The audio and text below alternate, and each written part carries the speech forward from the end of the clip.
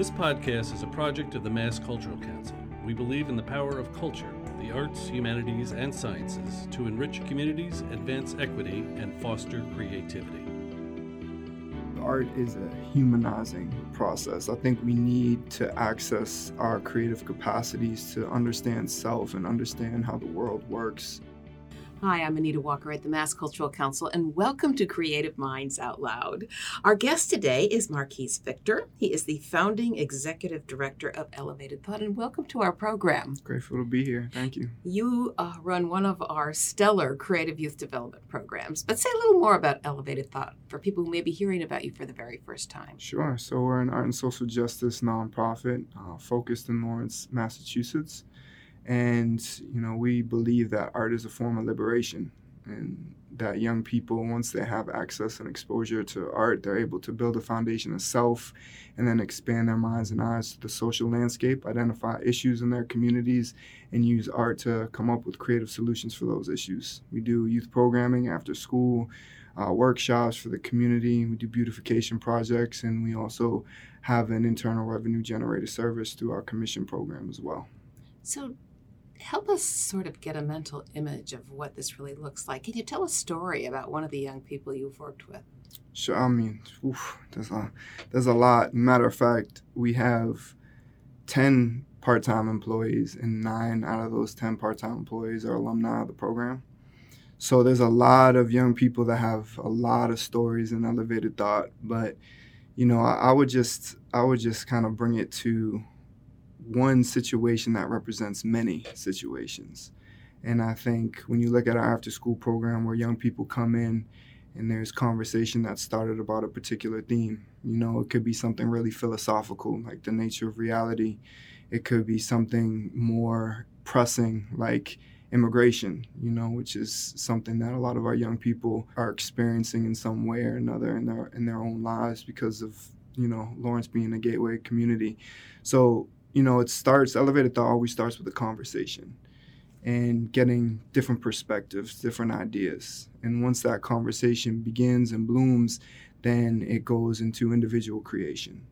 And once those creations happen based on those themes, those ideas, that conversation, then there's a coming together again and sharing back those creations. And once another conversation happens after that, they get together and say, all right, so how can we collaborate? How can we bring our individual ideas, our individual creations together and do something that we can present to the community, to the public, and create a larger conversation?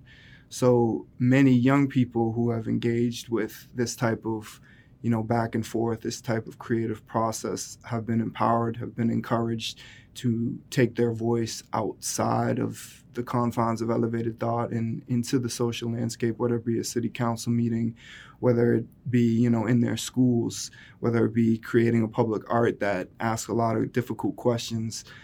We've seen a lot of that in Elevated Thought, and I think that represents the core of what we do and the culmination of our mission. Correct me if I'm wrong, but didn't one of the young people in your program actually go on the school board? Yes. We had a collaborating artist who spent a lot of time in our program, and she ran for school committee, Alyssa Salas, and she was elected. And the young people organized a town hall before the school committee elections, and they had candidates go and get pressed by, their peers, ask some very difficult questions. And then after that town hall, they went to the public and said, all right, we support this candidate because X, Y, and Z. We don't support this candidate because we have these Bill of Rights that we developed as young people, and they're not reflecting our Bill of Rights. So, they're entrenched in the process and trying to progress their city. One of the things that when we talk about the creative youth development work that you and so many of our other organizations are doing, we always emphasize the fact that this is not about taking poor, broken children and fixing them and making them better. It's really about recognizing the agency of each young human being that walks in the doors of your program and providing a place for them to exercise that agency, not just on behalf of themselves, but on behalf of their community. I think that connection to social justice is so important. Yeah, for sure. believe art is a humanizing process. I think we need to access our creative capacities to understand self and understand how the world works. And unfortunately, in many of these under-resourced areas, like Lawrence, young people are not given opportunities to engage in that process. You know, if you're talking about some areas, now not speaking specifically of Lawrence exactly, but you know, you look across this country and there's young people in elementary school that don't have access to art or creativity or imagination. So what's that doing to their trajectory in life, you know, when they can't even exercise that ability when it's potent and it's fertile and it needs to be utilized and leveraged for their own development. So, you know, when you strip that away from young people and tell them they can't ask questions or they can't create, you know, that's a form of dehumanization. So art is in our belief, and I think, you know, if you look historically, you can see the connection between art and the rise of movements, art in the rise of building an identity, you know, and we want to emphasize that elevated thought. Talk a little about yourself. So you're the founding executive director of Elevated Thought. What brought you to this work? Well, I mean, everything that I'm saying, it applies to my own life. I think, you know, when you look at our lives as humans, you know, some of us have great privilege, some of us have a little privilege, some of us had no privilege at all. And I think depending on your environment, how you're raised, how you grow up, you either acknowledge that privilege and understand that you should be grateful for it and find ways to leverage that privilege for yourself and for others. And I think on the other side of the spectrum, it's that kind of, you know, ignorance towards your own privilege. And for me, when I was growing up, I had some privileges and I didn't recognize them. And those privileges got stripped away from me. And I found myself asking some questions that I never asked myself before when I was 18, 19 years old. How did I end up in this place? What am I doing? What is the point of all this? You know, dealing for the first time in my life with some existential angst and not just going through the motions of complacency, which I think a lot of people who have consistent privilege, they can do that. You know, you just kind of go through the motions and don't understand, you know, just how fortunate you are. So when that was taken away from me, certain privileges, and I had to kind of just face survival for the first time in my life, creativity, which I suppressed largely in my high school years, which I truly believe, you know, slowed down my development as a human being, it reemerged in the form of poetry. And I started to ask these questions through poetry and about myself. But then I put my mind and eyes towards the world around me and these communities. In this particular time, I was in Providence and I was looking around and I was involved with some things that I hadn't been privy to before. And I started asking why things were the way they were. And poetry was an avenue for me to ask those questions. And fast forward, as I continue to build a foundation of self creatively, my best friend and art director at Elevated Thought, we were seniors in college, and Alex J. Bryan was creating this mural for his senior project, and his brothers rented out Construction Warehouse.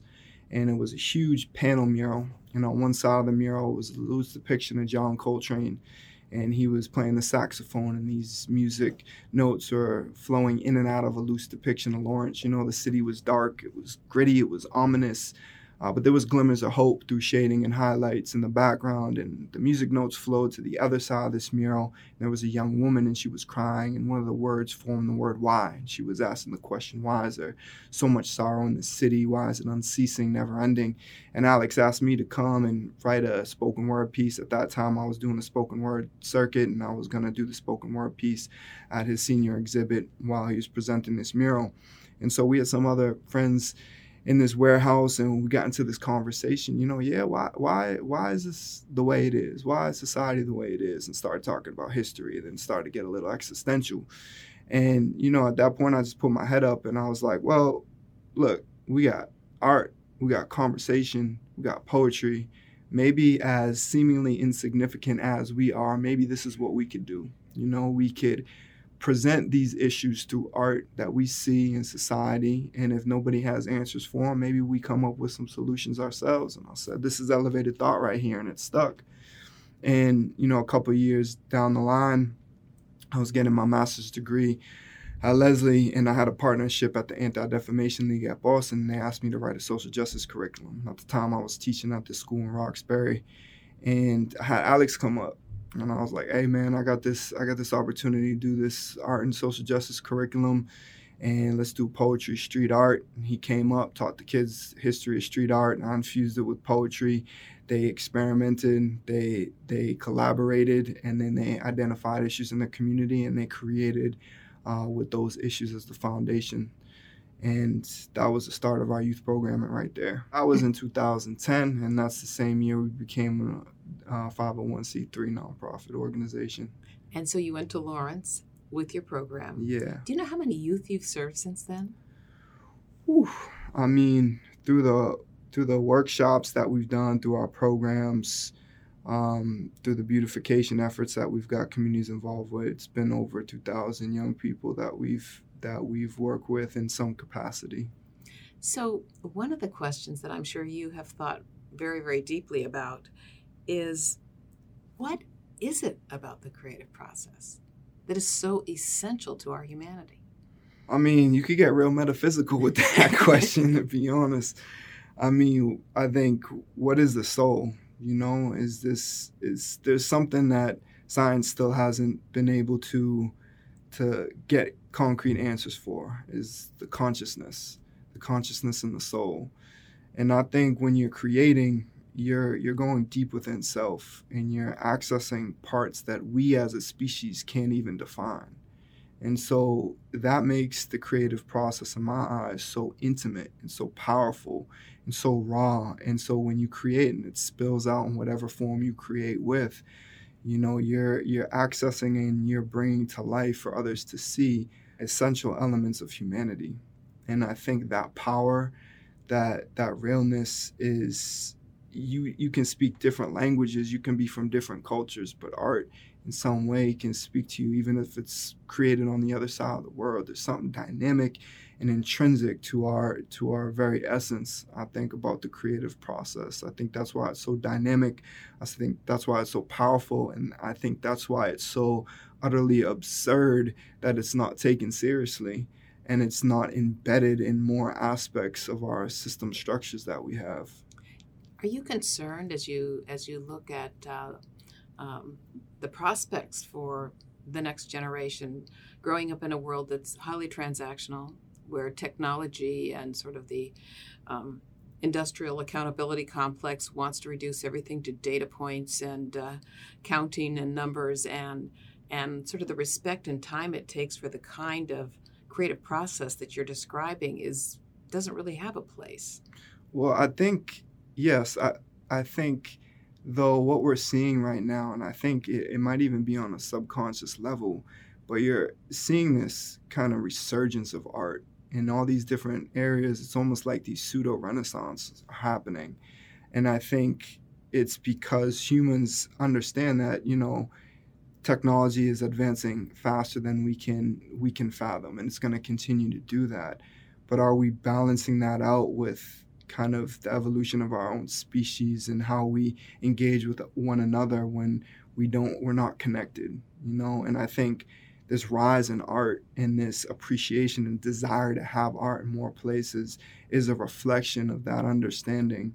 And it's not on this massive scale right now, but you can look across Massachusetts and just see the rise of art on a massive scale, if it's murals and beautification projects like Beyond Walls and Lynn, organizations like Mass Cultural Council, organizations like Essex County Community Foundation, who have their Creative County initiatives, who are making it a point to instill art in different areas in the state, and start to build out further the creative economy. I think there can be a relationship between technology and art. But art is, like I said, is something that is so deep within us. And I think we're starting to see more people understand and appreciate that. And so you're starting to see this desire come out in more ways across our communities. Marquise Victor, founding executive director of Elevated Thought, another one of our creative minds out loud. It was my pleasure. Thank you for having me.